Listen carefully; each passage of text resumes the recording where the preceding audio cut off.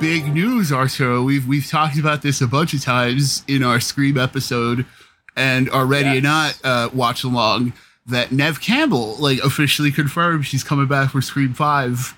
Like she went on Instagram and she's like, I'm back. So like, you know, and it was like the picture of the ghost face for Scream 5 that they have already going out. And, so that's awesome. Yeah, absolutely. Expected too, you know. Well, yeah, it's expected, because it's like if you got Dewey and you got... I mean, that's what we said before. If you got Gale and Dewey back, you have to have Sidney again, you know? Absolutely. I agree. Yeah. Like, it's one of those things, like, you got to get the Trinity. Because it would make no sense to not have Sidney back. Because how are you going to explain that? You know, because she wasn't killed in, part 4, right? Yeah, and you can't, like... You couldn't if Neve Campbell didn't agree, then you know they shouldn't have gotten the other two. Like it's one of those things where it's like if even one of like you can maybe do it without Gale. You can definitely do it without Gale. Let's just put that out there. Like we won't lose much by lose. I mean, you might lose some of that. Someone needs to take action kind of thing.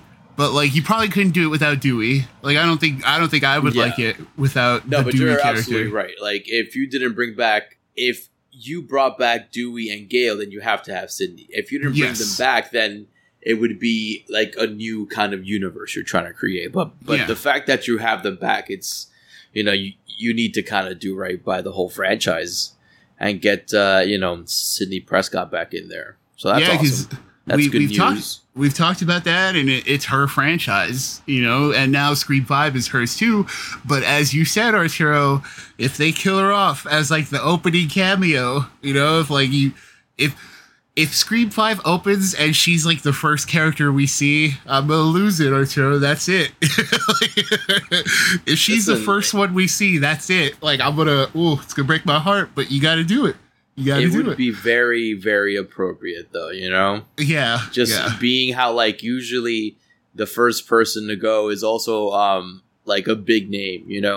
And the fact that the cast is being rounded out by some, like, some younger actors, some lesser name ones, it would be appropriate for the big name on the fucking... It could be Gale, right? That's true. Like, honestly, could be Dewey. You could kill off one of the Trinity, and that would be good. And then maybe Sidney, she makes it to the end, and or she doesn't. But it's also like this is it. Like this is it for Sidney. You know, whatever you have to do is like establish a new person as like the Dude, imagine if both Dewey and Gale got right in the opening scene because they're together. You know, man, yeah, that's right, dude. Oh, and then Sidney has to show up for their funeral, and man, and then she has to start digging into what happened. You're right. Who's the copycat this time? That shit would be fucking great. Yeah, and then of course along the way you have this new generation of kids who are getting roped up into this. You know. Yep. Yep. Ooh, that'd be, dude. I know. I know. That's pretty fucking good right there, right? Yeah, because it's like, well, now that they have Neve Campbell, like the sky's the limit with that. You can do it. Like, just fuck it. I'm excited. It, like we said, the Ready or Not episode, I stick to that where I'm like, fuck it, they can do it. I want to see what they can do. Yeah. I'm excited too, Tex. I'm excited about that movie. I'm excited about episode 46 of the official Corpse Feed podcast, The Morgue. And as always is with me, Mr. Nick Valdez at comicbook.com. Howdy, Tex. How you doing, Arturo? I'm doing good. We wrapped up our Final Girls summer event last week. And that was great. That was fun to kind of just go through a great cast of women and their plight in the horror, horror movies. Yeah. It was fun to go back and talk about Jane Levy. It was great to talk about Samara Weaving and do the watch along. It was great to talk about Sidney Prescott, who started all of this. We just were talking about her a little while ago. So that was fun. I hope you guys enjoyed that. You can always go back in the archives and check that out. We have Scream in there. We have Jane Levy from Evil Dead.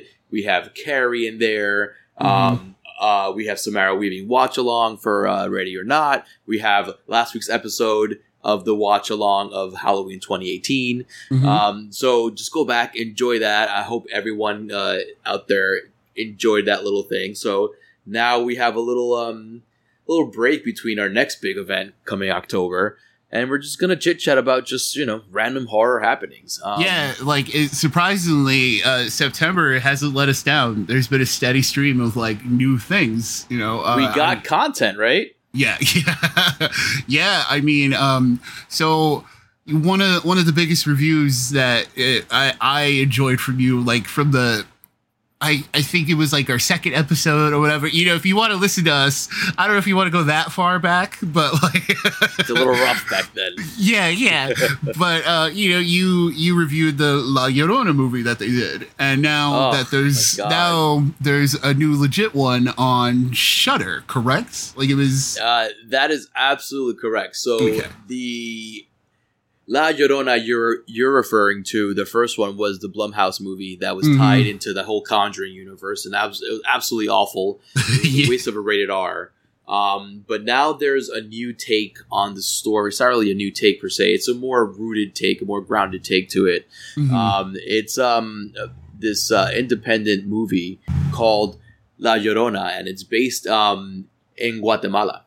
So the whole gist of it is that there's this kind of corrupt general who's pretty much, accused of genocide because he's been killing off the Mexican Ixal, people, the Mayan Ixal people that are this kind of not ancient but super old culture down in South America. So he was accused of genocide, and he was taken to court and stuff. And of course, because everything's corrupt down there in South America in terms of government, they kind of got him acquitted from from his guilty verdict.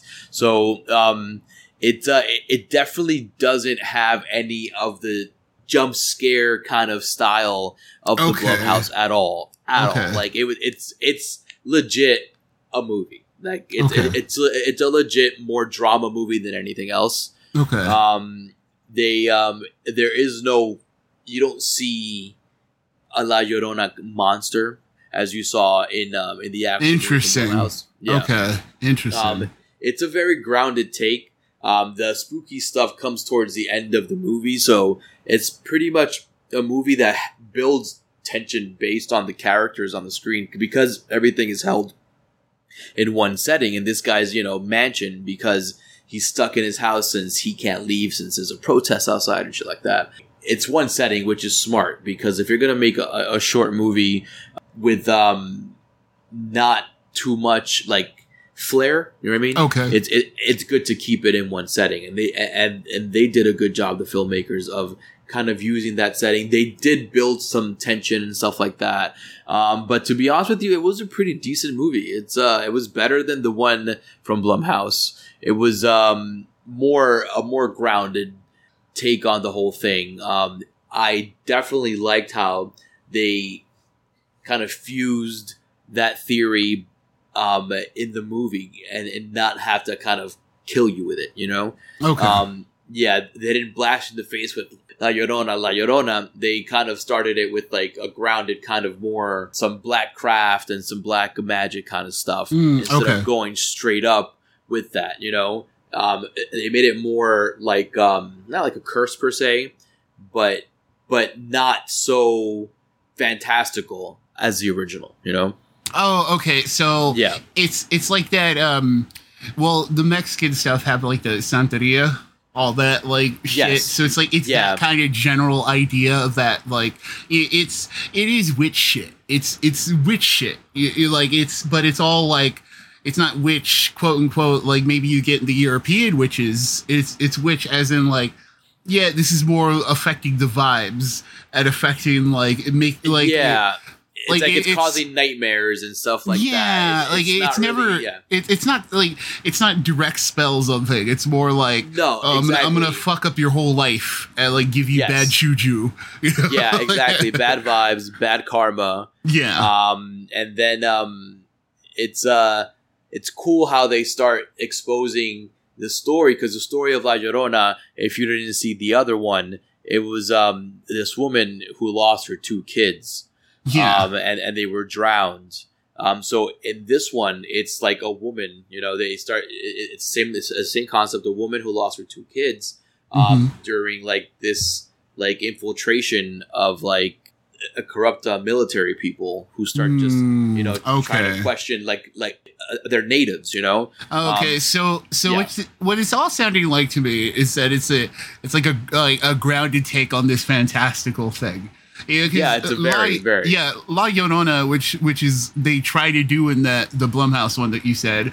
It is like a fantastical thing. It's a monster. You know, it's a ghost. Yes, it is a monster. Exactly. But apparently, like what you're telling me is just a woman. You know, and it's not really a monster. She just gets like. Does she transform into like? I don't want to get into it. I don't want to get into it only because like it's gonna spoil it. Only because you would recommend it. So let me posit that to you. Would you recommend just like checking it out on Shudder? If you're a brown person, I would recommend it. Okay. Being that it does justice to like the whole Llorona vibe, honestly. You know? And it's cool to see like, you know, good horror movies made in Spanish. They're not. I've seen a handful of them. Yeah, they're not exactly like. Yeah, I was gonna say that too. Like no, like let's be completely honest. Like yeah, they're not very good sometimes. Yeah, like I watch it to kind of let's root for these guys and see what's up. It's the cultures are too different. Like I think that's what it is. Like, you know, I'm sure if we grew up in these, like it's the same thing with like the Japanese horror that we talk about all the time. Yeah. Where it's like it's just a different type of thing. So yeah, like horror from Spain, for example, it's not that scary. Because, for instance, like there are some movies, I think, like The Strangers, for instance, that was adapted from a Spanish movie, and record like they have their few, but then like these movies that are on Netflix, they're like, oh, this is the scariest thing you've ever seen, and then I see it, and it's like, oh, yeah, what was the one we watched that was like Spanish? The one with it was like a gray. It was like 2 dudes. Remember what did he call him? What did he say all the time? But it was like this old guy with a knife. Oh, and like that was the guy platform, right? That was the platform. Yes. They that were was like Obio, right? Obio. Yes, that was like Spanish. Like it was like like. And you so, see, like yeah, it's good. exactly like that shit, right? Where it's like it's good, but something about it doesn't hit all the way. Okay. Exactly. They don't fully execute. You know what I mean? Yeah. So like where it sits, it's like you would watch it on Shudder, but you wouldn't you wouldn't pay for Shudder for this one. No, I would definitely not recommend that. Like I have Shudder, so I was like, fuck it, you know. And I also wanted to see what they would do, what the proper culture of the myth would do with the movie. You know. Being that, you know, we thought Blumhouse was going to go for it being that they gave it a rated R, and we're like, oh shit, they're going to kill a bunch of kids. It'll be great. And they didn't. They killed like 2 kids, and that was in the movie. Like, yeah, the backstory.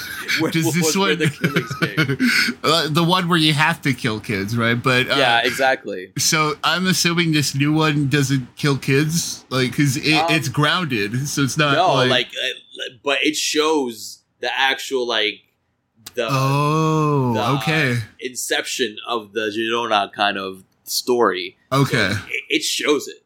And it's well done. Yeah, that's it's very okay. well done. That's brutal. I like so, it. Yeah. So yeah. it's like if you're gonna do it, you might as well nail it on that first one, like the important one. Like, and okay. it's great too because it doesn't overwhelm you. You know what it is too? With this, like, you're waiting for something to happen, but it doesn't come until the end. But you're not disappointed when you're like, oh, is something going to happen here? Oh, no, it doesn't. Is something going to happen here? No, it doesn't. But it's building to something. And honestly, the ending of the movie was actually pretty darn good. Nice. Okay. Yeah. Okay. Dope. And with that, like, that same day, I also checked out the remake of Suspiria. That 2 hour and 42-minute movie. Yeah, that is why on Amazon. I have never seen it. I'm just gonna say it straight out because I didn't want to sit there 2 hours. I did not want to do that. I've seen bits and pieces of the older one, so like it. But I don't know if I've said this on the show before, but like I'm not very like art house with my horror. Like I don't like to think a lot, Like I prefer just like and you could do like psychological horror stuff, but it's like I gotta be in that mood. Yeah, but, yeah. This is no Neon Demon, and that's a very good thing because I was also afraid of the length. It's long. I don't mind long movies, but I don't want to get into a movie that is long and I might not really feel. Right, because then it feels like a waste. Like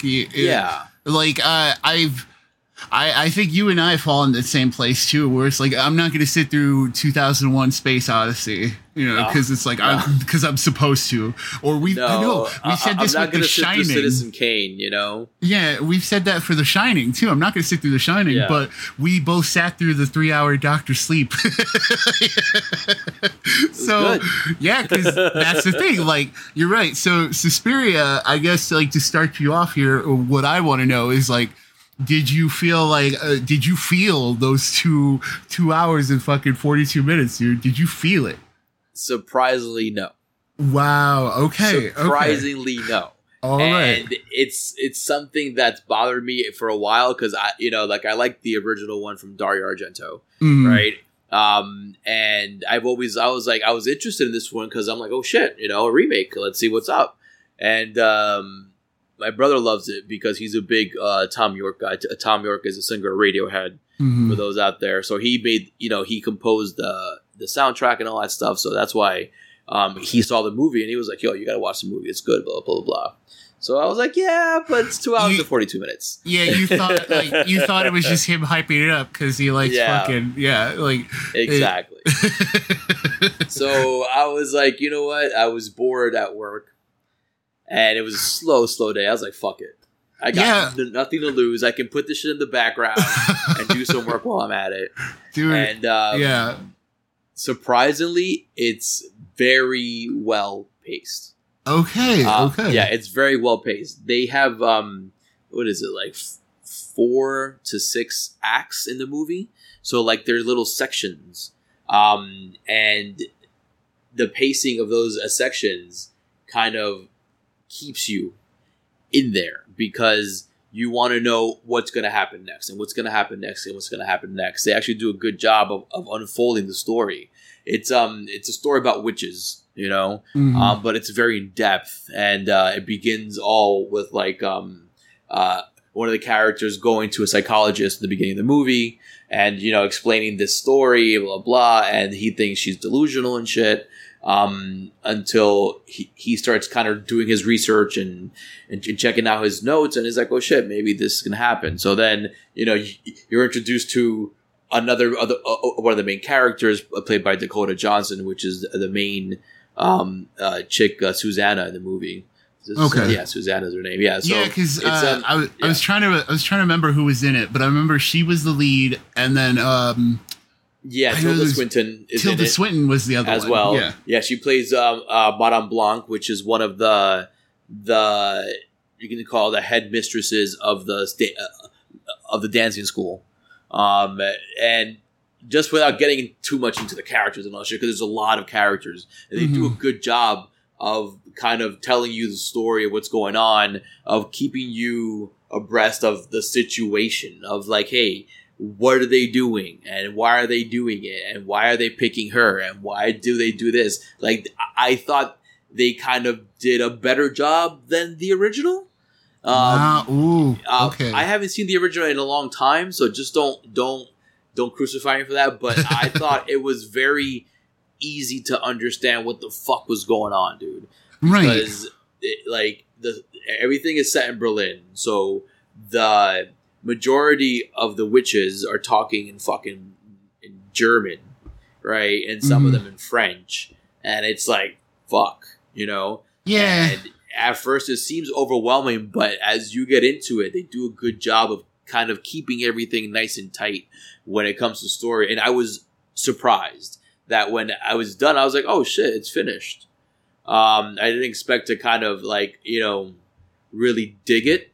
The movie is slow. Would I recommend it? If you are a fan of the first one, I would recommend it. If you're just a regular casual horror fan, it's a deep one. The good stuff comes in the end. I mean, the ending is really good in terms of like the gore and just the visuals and stuff like that. And it's kind of like a little, you know, a treat and a prize for kind of sitting through this, you know, story, which turned out to be kind of, you know, not long-winded, but well-paced, you know? Yeah, like, that's the thing. I don't know if we've ever talked about this completely, but we've touched on it before with, like, film length. And, like yes. We just said, like, there's a difference between a long movie and a long experience. You know, I don't, like, it's... There are movies like Godfather 2 is a good example, you know, because Godfather 2 is like fucking 20 hours long, you know, but it doesn't feel 20 hours long because you're sitting there, you're like, oh, this is going from one thing to the next thing, or it's like it feels very like you get a good flow and it turns into an experience. It doesn't turn into like I'm watching this character for like 2 hours. Oh man, I'm looking at my phone. Oh, I'm like, my butt hurts. Like, exactly. Yeah, it's not like we're watching Titanic and you really like for that first half, you're like, man, my butt's starting to hurt. And then, you know, then they hit the iceberg and everything's good, you know. No, exactly. No, like this movie, this movie is definitely not one of those. It's one of the experienced ones, honestly. Because you get so caught up with the actual story that you're like, yo, I just want to see what's gonna happen next.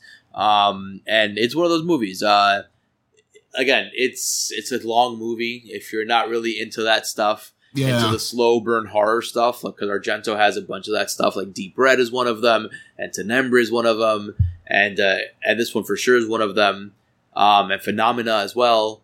They're very slow burns, but like in terms of visuals and like horror stuff, it definitely, you know, it gets an A on that stuff, and that's what Argento did best as well. He gave you a legit thriller, like a drama thriller, and he injected it with like practical horror stuff and practical gore, and it made it successful because you had this kind of Italian like thriller going on, but then, you know, it kept you in it because it would throw a good kill or two right in those, you know, sequences and scenes that need that kind of oomph to it, you know? Yeah. So that's the same thing with this movie. So like it doesn't seem like you get a lot of gore or very much horror stuff right in the first kind of 2 acts, but it throws these kind of fucking creepy things in there that kind of remind you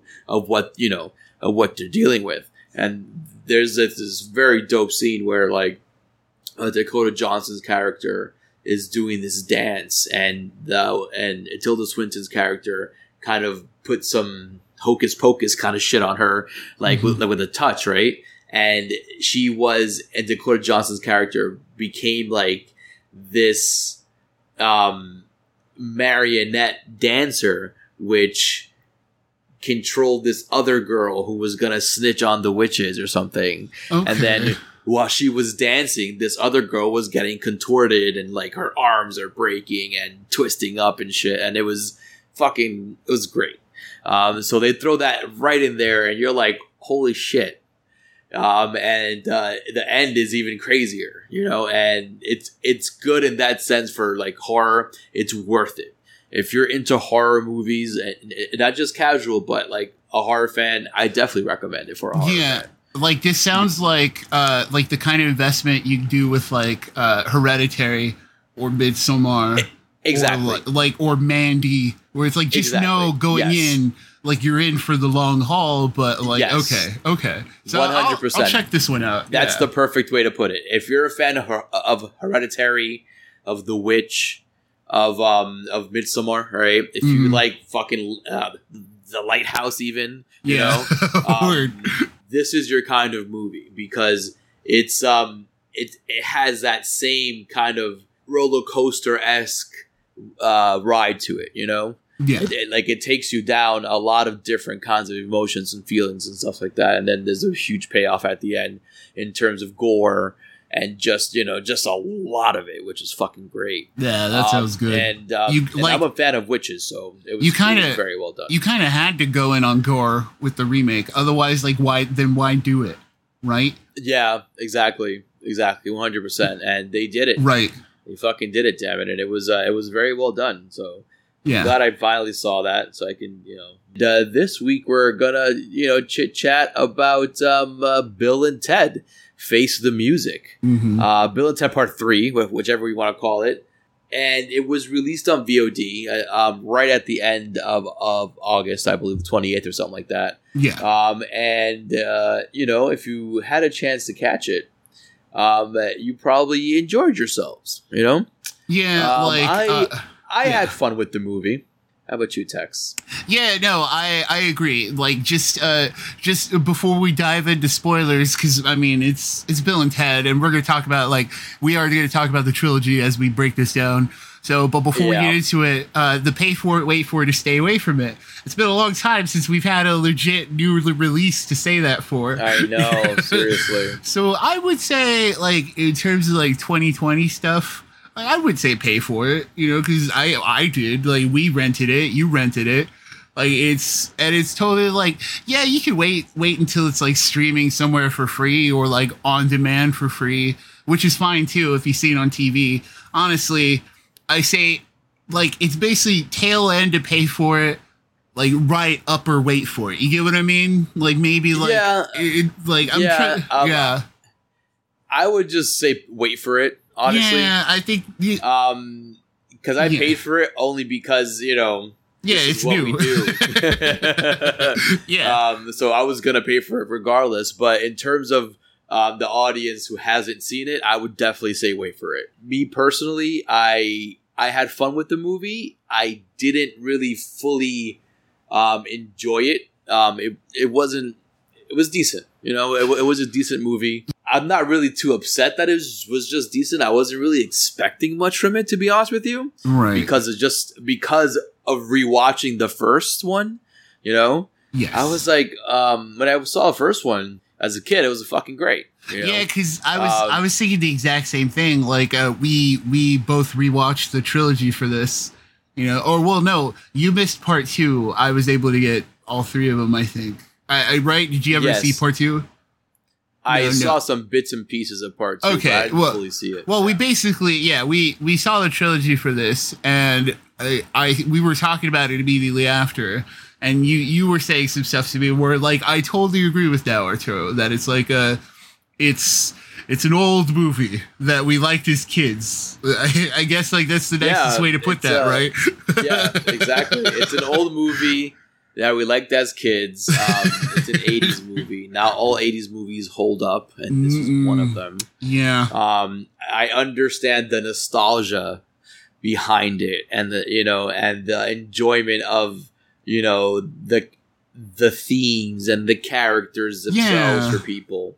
But the movie as a whole, it sucks. Yeah, it wasn't very excellent, No, it wasn't, and it's just a weird movie. Altogether, it's just an odd movie. It's got so many weird things, looking back on it, that, watching it with 2020 eyes, or what's going on? Because what was it? Bill's dad ends up marrying the girl he had a crush on in high school. I think that's what the relationship was, right? Like Missy, right? Yeah, Missy. Yeah. And we will get to that. Well, you know, we will get to that. That was probably the best part of part 3, honestly. Yeah, we'll get to that. That's what I'm saying. Like, I do like that. Like, in terms of a franchise, it's very good to its gags. Like, it's very good like continuity for sure. Yeah. Yeah, but I agree, Arturo. We liked Bill and Ted because, like, if you watch them, like, they're great.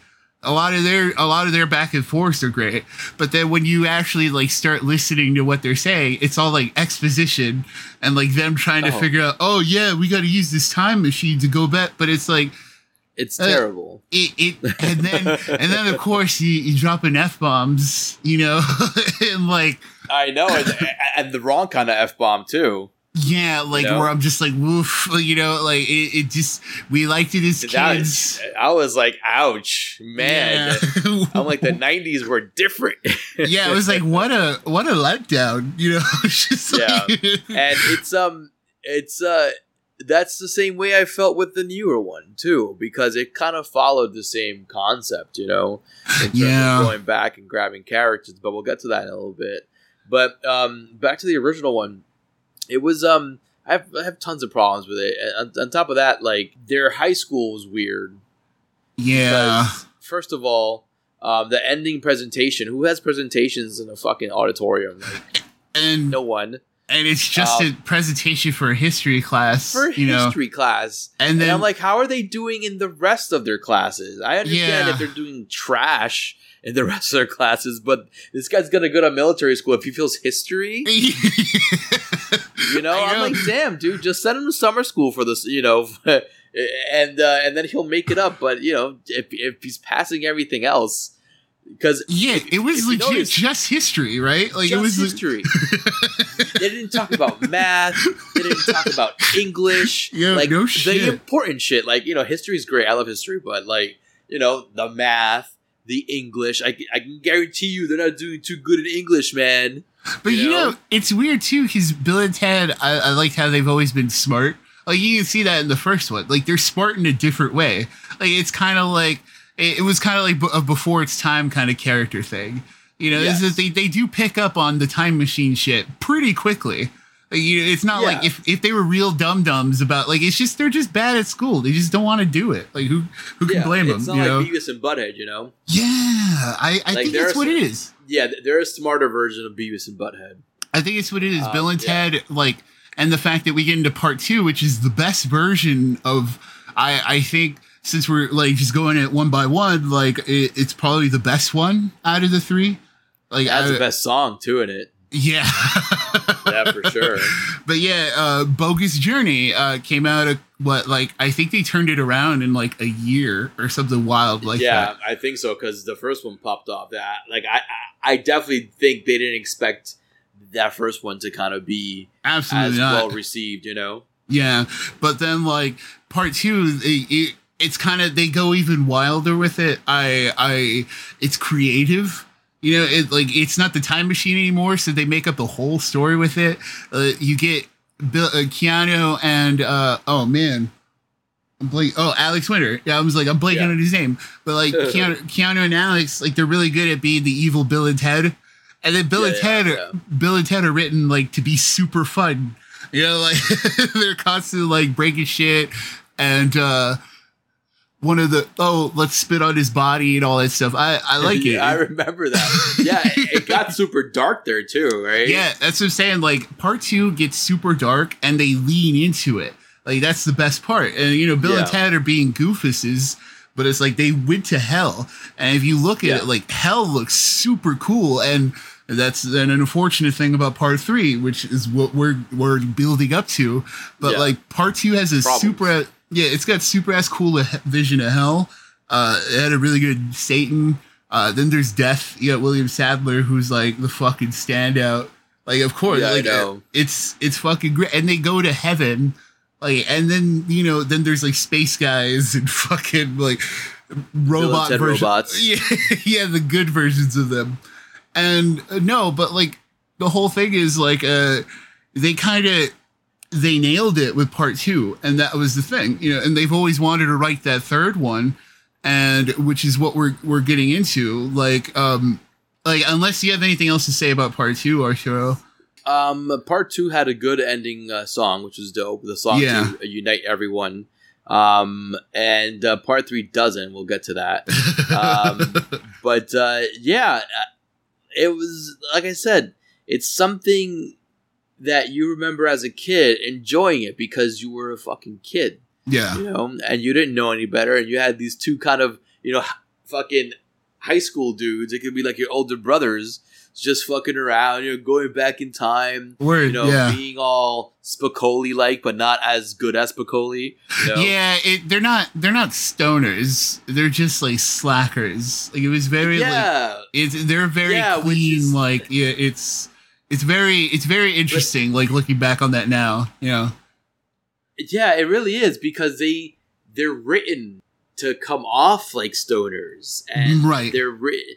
And then they're like metalheads on top of that, or metalheads Jace, because they're not really metal. Yeah, it's like they're into the 80s metal, the hair metal, like and hair metal. Yeah, the glam shit. Yeah, hair metal / like where it was getting heavier, but not like kind of. I mean, I would say like they're more into like the Van Halen shit, Yes. I think that's pretty much perfect because it's like because they wanted Van Halen in their band, the first one, So like they're into the Van Halen stuff. You can probably figure they like Motley Crue, and that kind of 80s glam. It's the party metal, arena rock metal. Yeah, it's the arena rock metal, like Def Leppard, Van Halen. Which is cool. There's nothing wrong with it. Like it works for a reason, but it's weird because on top of that, they never really truly learned how to play their instruments, which is hilarious. Yeah, so let's like we've been building up to it, but let's get into Bill the Ted Face the Music. So now you know what part 3, man. Yeah, now the buddies at home, you all understand how we feel about 1 and 2. 1, not as good, doesn't hold up. 2, it's good. It's just not like it's not great, but it is good. It's not great, but it's solid. It's a better version of part 1. Yes, it's the best version of Bill and Ted that you'll get. So Bill and Ted are much older now, and it's smart that they acknowledge that. Like that's the story. Yeah, it is a story. Because they've been wanting to do this for years, and so this is like ultimate passion project type stuff, because we all know Keanu Reeves didn't need to do this, and we all know like Alex Winter just doesn't act anymore. But so you see, all right, so to that point, I'm glad you started there. To that point, Keanu Reeves can no longer play this character, man. Oh, yeah, it's tough, man. Yeah. Alex Winter did a better job of portraying his character aged, Yeah, but he was an old Bill. Like he was very good at being old Bill. Exactly. Yeah. But Ted just seemed to be a character that was just a zeitgeist. You know what I mean? And like updating him to now, where legit it was like another because they did it an exact aging from that point, right? Oh yeah, it's been like 20 some, however long it's been since part 2. Yeah, like, it's been 20 something years. So that character of Ted, it wasn't meant to be aged 23, 20 something years. Yeah, I think that's got to do with Keanu though, because remember Keanu Reeves when he came on, he was the Ted. He was Ted everywhere, even in fucking like so. I remember he there's a part where so the short gist of it is they need to write the song to reunite the world. That was part 2 that they were supposed to do, and it's been 20 something years and they still haven't done it. They've been trying, like we find them 20 years later, they're still the Wild Stallions, but they've tried, like they're on some experimental music and all that shit because they've been trying for years. And in that time, like they started out playing or sold out arenas, and now it's like nothing. Yeah, that's like a little dive bar. Yeah. So like the whole thing is, now they have like 45 minutes or some shit like that. It's like 60 minutes or something like that. They had the length of the movie, which I thought was really great too. Honestly, I didn't catch that. It was That's smart. It was the length of the movie. They were like, oh, you have about like 73 minutes or something like that, because it was 20 minutes into the movie. Yeah. Yo, I did not catch that at all. Yeah, that was so. Good.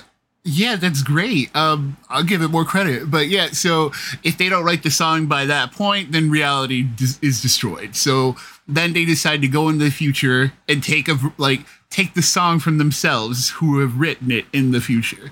Which, once you start pulling at it, this is the same thing with all these Bill and Ted's. It's just like, there's no logic here. Yeah. It's just like, there's no time travel, any rules, anything. There's no predestination here at all, so no.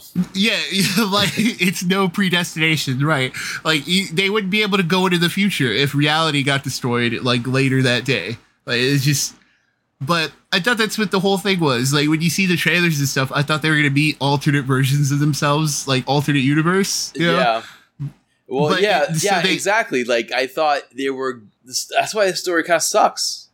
Yeah, I was hoping for, like, Face the Multiverse, Like, I thought we were going to get, like, 50 versions of Bill and Ted. Yeah, that honestly would have been a more interesting story. But it just seems like it's a story about them, how they age in the future, obviously, right? Because they go from, like, years to years to years to see, like... when they finally write the song, and then you see them as characters just be shittier and shittier and shittier characters. Yeah, so that brings me back to the Keanu thing. So in this movie, one of the futures is them like it's the older, crappier versions of themselves pretending that their lives are successful. They put on British accents. Yeah. And Keanu hasn't done a British accent since like fucking Dracula. Remember Dracula, dude? I do remember Dracula. We'll talk about that one day. Yeah, exactly.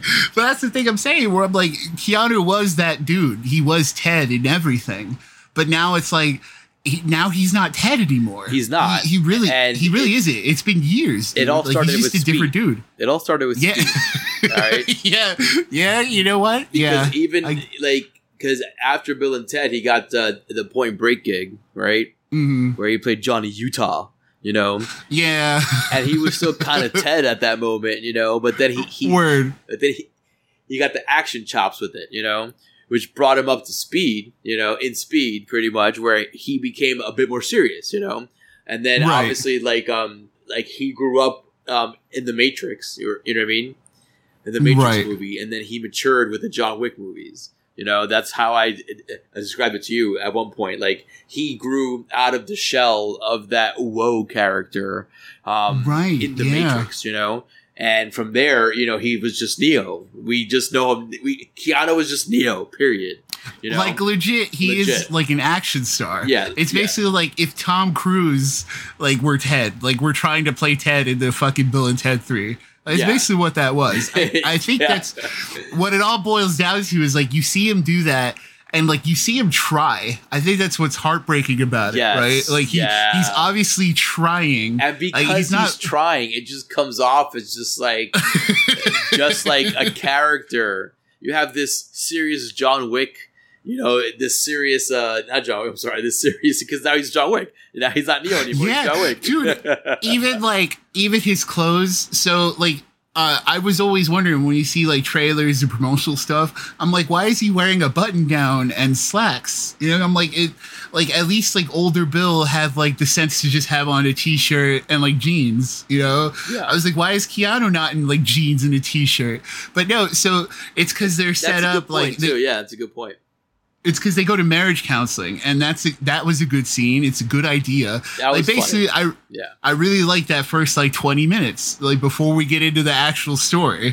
I liked all the catch up. Like, I like finding out how messed up they are. Yeah, it's like how like they can't like be separated. It's always we. It's like, we love you, babes. Yeah, and it's a fun thing. I do like it, and breaking it down, like when you start thinking about it, like thematically, quote unquote, the whole thing is like they keep confronting older versions of themselves.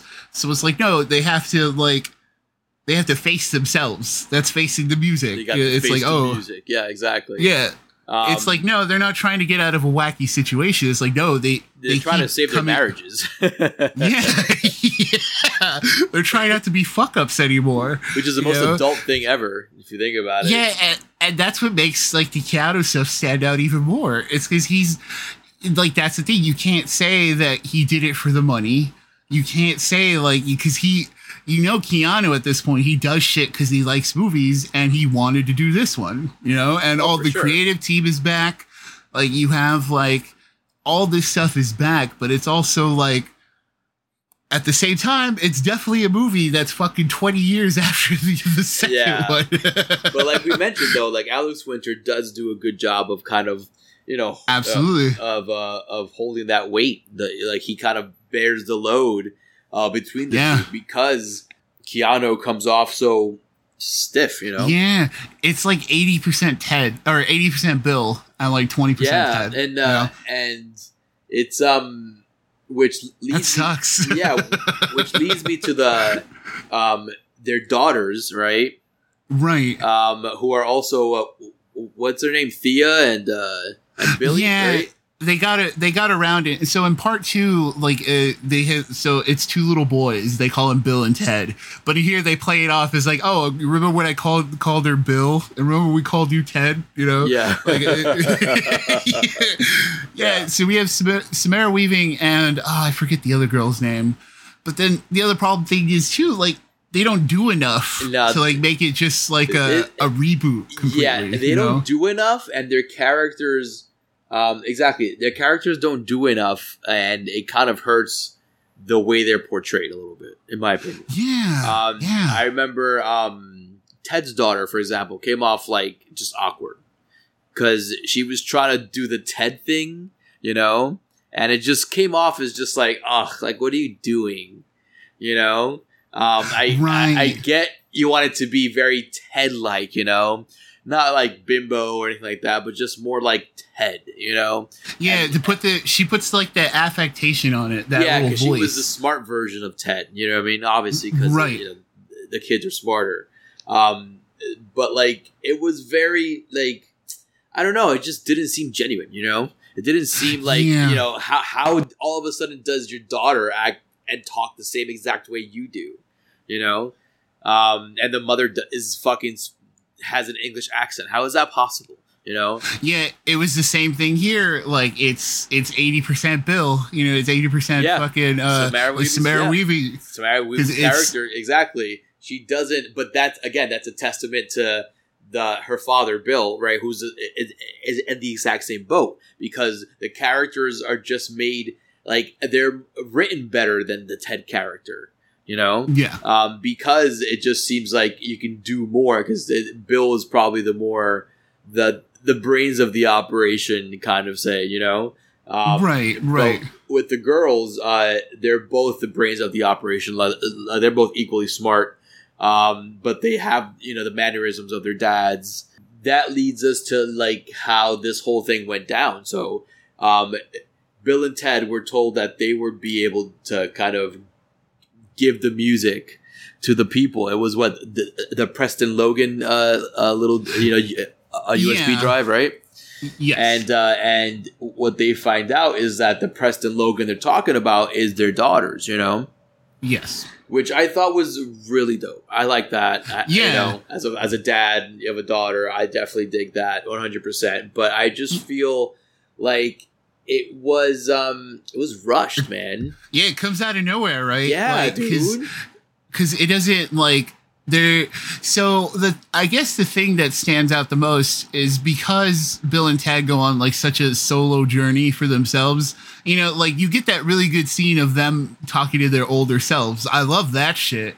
Like, what a good fucking thing that was. Because it's like they're both like kind of. They're goofballs about it, but it's also like it's very genuine, and it's very like relaxed, and like it's the kind of thing where it's like, this Bill, like older Bill would talk to older Bill this way, like he would talk to old, you know what I mean? That was a good scene. Yeah, because they're already so used to all that shit. Like it's just like, of course they wouldn't like it. But my point being, it's like because they do all of that, you don't get enough time with them spending, like, they're not spending time with their daughters. It's not set up to be that kind of movie. Yeah. You know, it's just like, you should have had maybe the daughters go with them, break them off into teams or something like that. You know, show us more of that. Yeah, because it's a missed opportunity. Because all of a sudden, because you get a little glimpse in the beginning that their daughters are like doing the whole music thing as well, which is cool. I mean, it's like a Force Awakens thing, right? It's A New Hope of Jace. So like, I wouldn't have minded the Bill and Ted Part 1 story, but with the daughters, and the same kind of journey. But like you said, they wanted to invest as well in the actual Bill and Ted characters, thinking the audience might have wanted to see where their journey goes. But in fact, like, I would definitely I would prefer to see more of the daughters kind of develop and get some more play, because it turns out they're the ones who are going to save the world with this music, and like, it just came out of nowhere. Like, if you wanted to do it, just have Bill and Ted be the Rufus type. Have Bill and Ted be like, oh damn, let's go to the future and figure this shit out, and then have them come back and be like, oh, we need to get our daughters to like do all this. Like, it's do something like that to where it makes sense that, like, it's a nice ending. Like, it's one of those things where it gives you like warm and fuzzy feelings, but if you think about it for 2 seconds, you're like, wait a minute, that doesn't make any sense. It's like, where was the buildup for this? And I thought about it for several seconds, and that's why I have issues with the movie. Because I agree. It's a good twist of the movie that their daughters are the ones, and like, honestly, like, seeing them collect all the musicians, it's a little obvious. But again, being obvious, that was an obvious thing, they should have worked more to kind of develop those characters and show more of them, but like, which leads me to the earth-saving song. Like, it sucks. Like, it sucks, dude. And I was surprised. I'm like, wait a minute, this is what's gonna save the world? And I didn't like the whole, they had to go back to give instruments to everybody, and I did like the joke of like, because they finally play into the multiverse kind of thing here.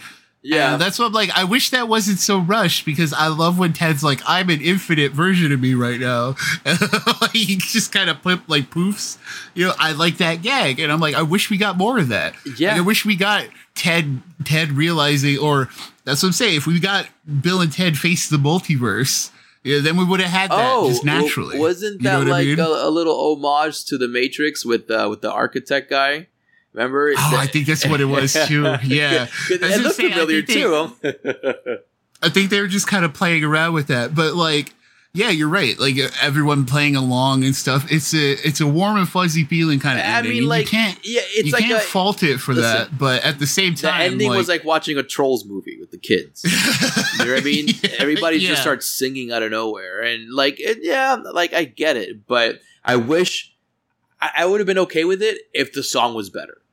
And also, it was kind of like, it just kind of ended after that. Dude, it just ended right there.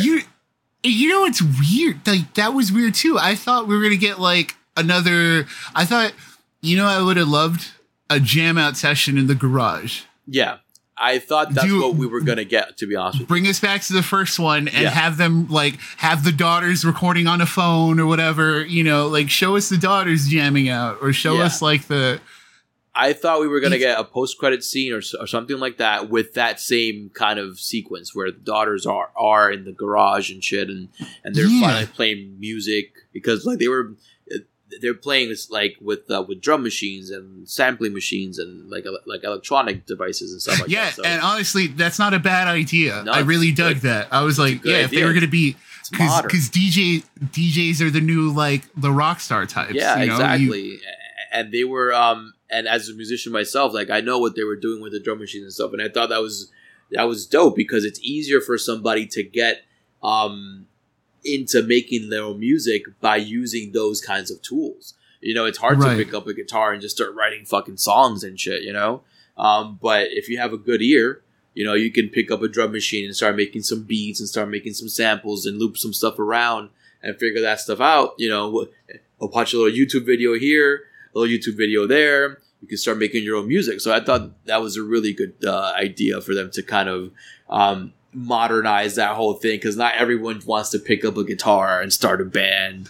But people want to make music and kind of just release it online as just themselves, and you can as a one person do that, which is dope. So I definitely like that. But again, with that said, it would have been dope to hear their music before that whole save the world, like here, make a song and save the world. Like, I want to hear what you did before, right? Like, what are you guys musicians? Like, all of a sudden you guys are like, writing music and telling people what to play. Like, are you like, how does that happen? I'm like, being it's super critical about it, but it's annoying because it's a movie based around music, and movies based around music have to be careful with that stuff. Like, it's one of those things where like but Bill and Ted asks a lot out of you. It asks you to like just kind of like it's an adventure. It's a journey. It's like they want you to like suck all that up, but like it is harder in part 3 because it's just like because you can't focus on the Bill and Ted dynamic anymore because Ted isn't there completely. And you can't apparently you can't focus too much on like the princesses. They're doing something. Like in the movie, we didn't even talk about that because like, what are they even doing? They're trying to see if they want to stay in their marriages. It's like, listen, you're from the 1400s. Like, what are you gonna do? Yeah, like fuck off with that. Like, who cares? But then again, Bill and Ted were fucking annoying as shit trying to come up with a fucking song for like over 20-something years, right? Yeah, and so that's the thing. I don't blame them either. So that's the thing. It's because the Bill and Ted isn't strong anymore. Dude, that's. And that fucking robot. Oh, we didn't even talk about that. What a bad joke. Oh, what it just kept going. Was like it David Walcott or something? David something, but like I don't know what that is. I don't know if they're trying to do Death again. But like Death is there. Death was there in the movie, and he was good too. It's like, just give Death more lines. Why wouldn't you do that? That's like, terrible. What a bad, and he ruins every scene he's in. Yeah, and he's in for like the last third of the movie, and just visually too. Like, it's not a good. It's kind of on the creepier side, honestly. But like, it's not well done. Well, the movie just doesn't look good. It's budget like shit. Yeah, but it did have that cool idea of the falling bodies. I really in terms of like hell depictions, that's a neat idea. And I did like the visual of the truck going back up and hitting the bodies on the way up. That's a fun thing. Yeah. Like as I'm saying, credit where it's due, but also like discredit where it's due. Like, it's seriously. Just look at Bogus Journey and look at all those visuals, and then you get this one. It's like they didn't have to do it. That's the thing. I'm glad they finally did it. Like, I hope that's what they wanted. But like, I don't want any more Bill and Ted. You know what? I would want a Bill and Ted with with the daughters. Do you though? Like, do you like them? I'd want to see what they can do. I don't think it's ever going to happen, but I think that would be a bit more interesting in terms of what, you know what though? No, because like the whole thing with that is the time travel shit, and time travel is done, dude. Like it's that's the other thing too. It's been 20 years. We've had tons of time travel shit. It was fucking the end game. Like it was the end game of Endgame, like of Marvel shit, like time travel. I think that's what it is. We're just over it. It's funny because it seems like it was written like back in the 80s, early 90s and shit. Yeah, right? Like it's the same script that they've been trying to make for like I agree with you. I think you're right. That's why it's like, wait a minute. It's why it's so dated in some ways. We haven't updated the shit. The only updates are like, this is why the graphics look like trash too, because it was supposed to be an early 90s movie. You know why? Because hell looks like Spawn. Remember the Spawn movie? Yeah. Right? The hell kind of resembles Spawn. When I was looking at it, I was waiting for Violator to show up. You know? It was the hell and Bedazzled look better. Just bringing that all back around to Bedazzled. But but you know what? I guess as a final stamp on it, just it's fine. Yeah, I the more we talk about it, the more I agree with you. Like, yeah, just watch it on TV. You wait for it. Yeah, watch it with commercials. Yeah, watch it when it comes on Sci-Fi. You know? Yeah, watch it with commercials in like a year. You know, next year it'll be on Sci-Fi, and just watch it then. Man, yeah, what a shame. What a shame. You know what? Also, kind of a little bit of a tiny shame. Oh no! Yeah, man. Metallica's S&M 2. It's in terms of the actual concert. Because I'm pretty sure you've listened to the first one. Yes. So you're familiar with that goodness. And the second one isn't as good in terms of the set list. Okay. They definitely, span across their whole discography.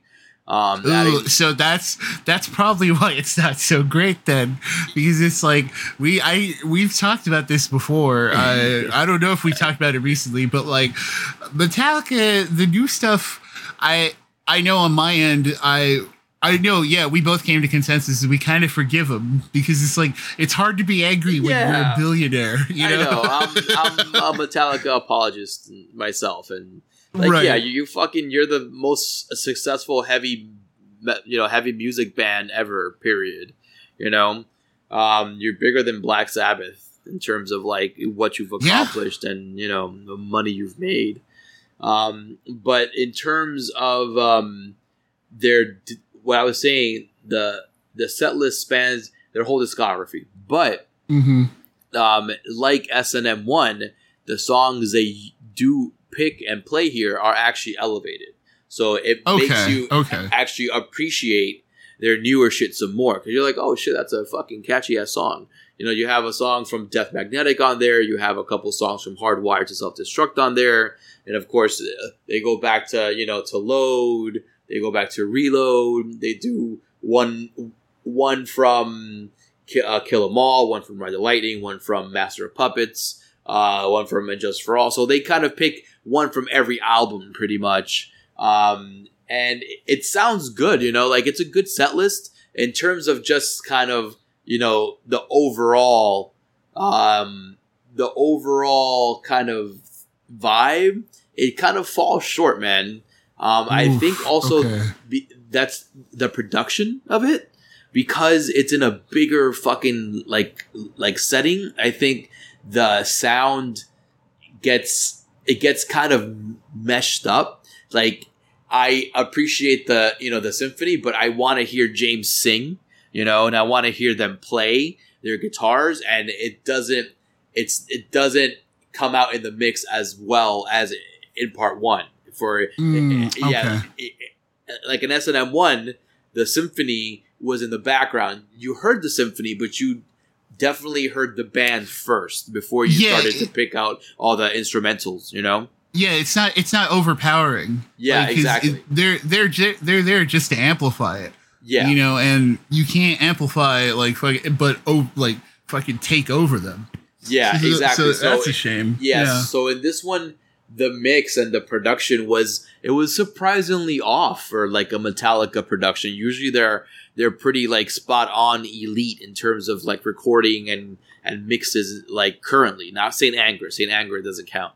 But like I was surprised how kind of not as potent the mix was through the speakers. So that was a little upsetting. And on top of that, like I like the old school stuff more, but they stayed away from the heavier stuff. But overall, it was it's cool. Like, as a Metallica fan, it's cool to kind of see them play their newer stuff and like actually enjoy the newer stuff. But that's what happened with S&M. Like songs like Bleeding Me and Outlaw Torn from the Load album, like they were elevated because of how they played it live there. And it just goes to show you how good this band is live. And I can't wait to see them live again, man. But S&M 2 was cool.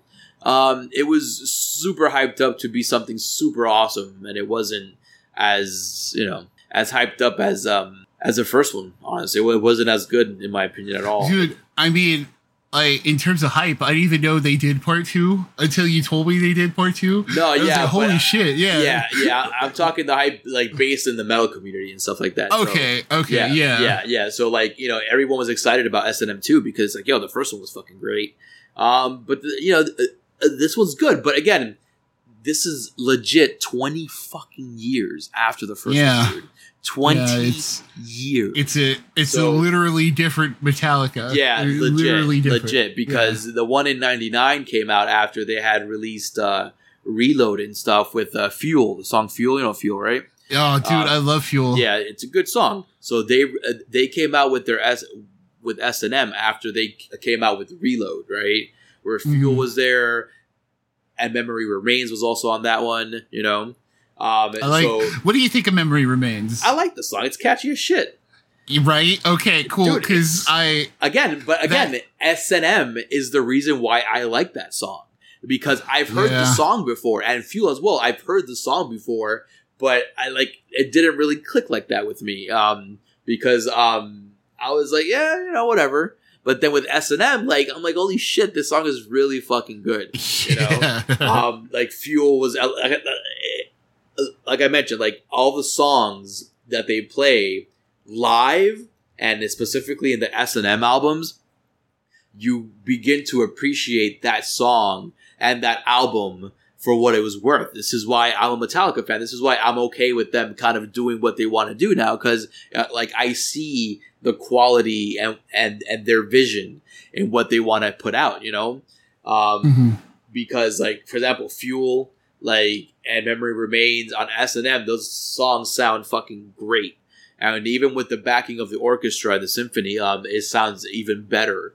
And again, we jump 20 years later into S&M 2, and songs like Halo on Fire from Hardwired to Self-Destruct, songs like The Day That Never Comes from Death Magnetic, songs like All Within My Hands from Saint Anger, of all albums, Have we? I don't think we were talking about Death Magnetic. I like it. I like a lot of it, actually. I like Death Magnetic. It's a little long. I think they go a bit long in the songs with the jamming and shit. But the songs are pretty solid. The title song is fucking 6 minutes, isn't it? Is it Death Magnetic fucking 20 minutes? I don't know. They're all long. My favorite one from that one is All Nightmare Long. That one's good. Yeah, I agree. Yeah, 100%. But the one they played on S&M was The Day That Never Comes, right? And I was like, shit, I forgot how good. Not I forgot, but damn, I didn't realize how good the song was. Because I know the song, but I didn't listen to it because I'm like, yeah, fuck it. I'm not going to listen to Death Magnetic right now, But now I'm like, holy shit, let me go back to Death Magnetic and check it out. This is what happened with Load and Reload when they came out with the first S&M. I recently done a Metallica Monday thing all summer long, all pandemic long, pretty much. So every Monday I would post something about Metallica, and going back and doing all that research and listening to all that music again, you really kind of you pick up the Load album thinking of S&M and how they kind of elevated Outlaw Torn and Bleeding Me and Hero of the Day, and Until It Sleeps, you're like, holy shit, man, this album's pretty decent. Yeah, they have some fucking duds on those albums, 100% trash songs, but for the most part, you appreciate the band for what it is. And this is, again, a big testament to Metallica and their live show, how they're a live band. That's the meaning of a live band and significance of being a live band. And this is why they're so successful. Dude, just seeing S&M 2, bro, they have this thing called the Metallica Club, right? Dude, S&M 2 had people from all over the fucking world, dude. All over the fucking world. Wow. I saw fucking Dominicans. Dude, I saw people with Dominican flag waving fucking the Dominican flag and shit, part of the Metallica Club, and that was awesome. People from fucking Mexico, Colombia, all parts of South America, all parts of Europe, dude, all together in this huge fucking space, waving all their flags. It's yo, Metallica is fucking huge, and like that just cements it, dude. Like what you were saying, like they at this point, like we've said it before too, and it's pretty adept here, where it's like it like you said, it's not the best thing, but it's also like it's pretty good, and that's honestly you can't really. I don't want to say you can't really expect too much because they can still surprise you with like a really good fucking jam. You know. Like for example, like "Hardwired to Self-Destruct," the title track of that is fucking heavy. That's one of the heaviest songs that they've put out in a hot minute, and that was also like leading me to believe that album was going to be the same like that. It wasn't, but like you're saying, like we're not saying to expect great things, but every time let's say anytime you go to a Metallica show, 100% you're going to be satisfied. Period. Yeah, yeah. They're the old guard. They're old faithful of metal. A lot of people won't agree with that because they're gonna go to the Slayers and the Panteras and the Megadeths and the Exodus. There's a reason. There's a reason they're so big. Listen, there's a reason why they call the big four of thrash metal, right? Right. They had a concert for the big four. Right, of thrash metal, and who headlined the big four of thrash metal? Metallica. That's it. Yeah. That's all you got to say. All right, because it was Anthrax, Slayer, Megadeth. Was Megadeth there? Yeah, I think it was Megadeth, right? Yeah, Megadeth and Metallica, and who headlined out of all those fucking guys? Fucking Metallica. And that's all I gotta say about that. But enjoy S&M. Enjoy the set list. There's a couple of like there's like two original like symphony orchestral pieces in the middle of there that are kind of like nobody wants to hear that. Like I appreciate classical music. There's no No Leaf Clover. Fucking. Oh no, that's there. Okay. No, of course that's there. That song in particular was only released and has only been recorded in S&M. Like there is no actual like studio recording of that song, which again is a testament to S&M and how awesome that was. Yeah, that's what I'm saying. Like S&M 2 doesn't have that kind of song where it's that sucks. Yeah, okay. Yeah. No, there's no. That's pretty much all you need to say too. Like for that. There's no new song. I'm glad you brought that up, but there's no new song there. Like the newer stuff on there is like I was saying, these orchestral pieces that the symphony wrote, and they're kind of I appreciate classical music, but. Give me two more Metallica songs instead of that, honestly. Yeah, it's like if you're trying to like buy time, at least do a classical version of one of their songs or something. It's like if that's the break time, Yeah, like one of the bassists from the orchestra. He plays the cover of Anesthesia, which is from Kill 'Em All, which is dope. But to kill time, I would have like preferred them to do another instrumental, just the orchestra do an instrumental of like Metallica. Yeah. Don't do fucking some new shit. Nobody wants to hear that, honestly. Yeah, exactly. That's what I mean. Like it's like just fucking cover do fucking Enter Sandman. Who gives a shit? Like just it's break time. You know what I mean? There's tons of Metallica songs you can cover. Yeah, that's what I'm saying. Like just fucking pick whatever. Who cares? So in that aspect, I would definitely. Like hear S&M 1 over and over again in comparison to this one, but it's a good like I said, it's a good retrospect in their whole discography. It takes one song from pretty much from every album. They even do Unforgiven 3, which is like what? Wow. Yeah, okay. And that actually sounded pretty good. And usually I don't like the Unforgivens except for the first one. Yeah. But they did Unforgiven 3, and that was surprising. Like. To the point where it's in my head, and I'm like, why am I thinking about this song? Just go out there and listen to Metallica, listen to S&M 2, listen to good music, and we want to just quickly say before we end this episode, rest in peace to Chadwick Boseman, the Black Panther himself.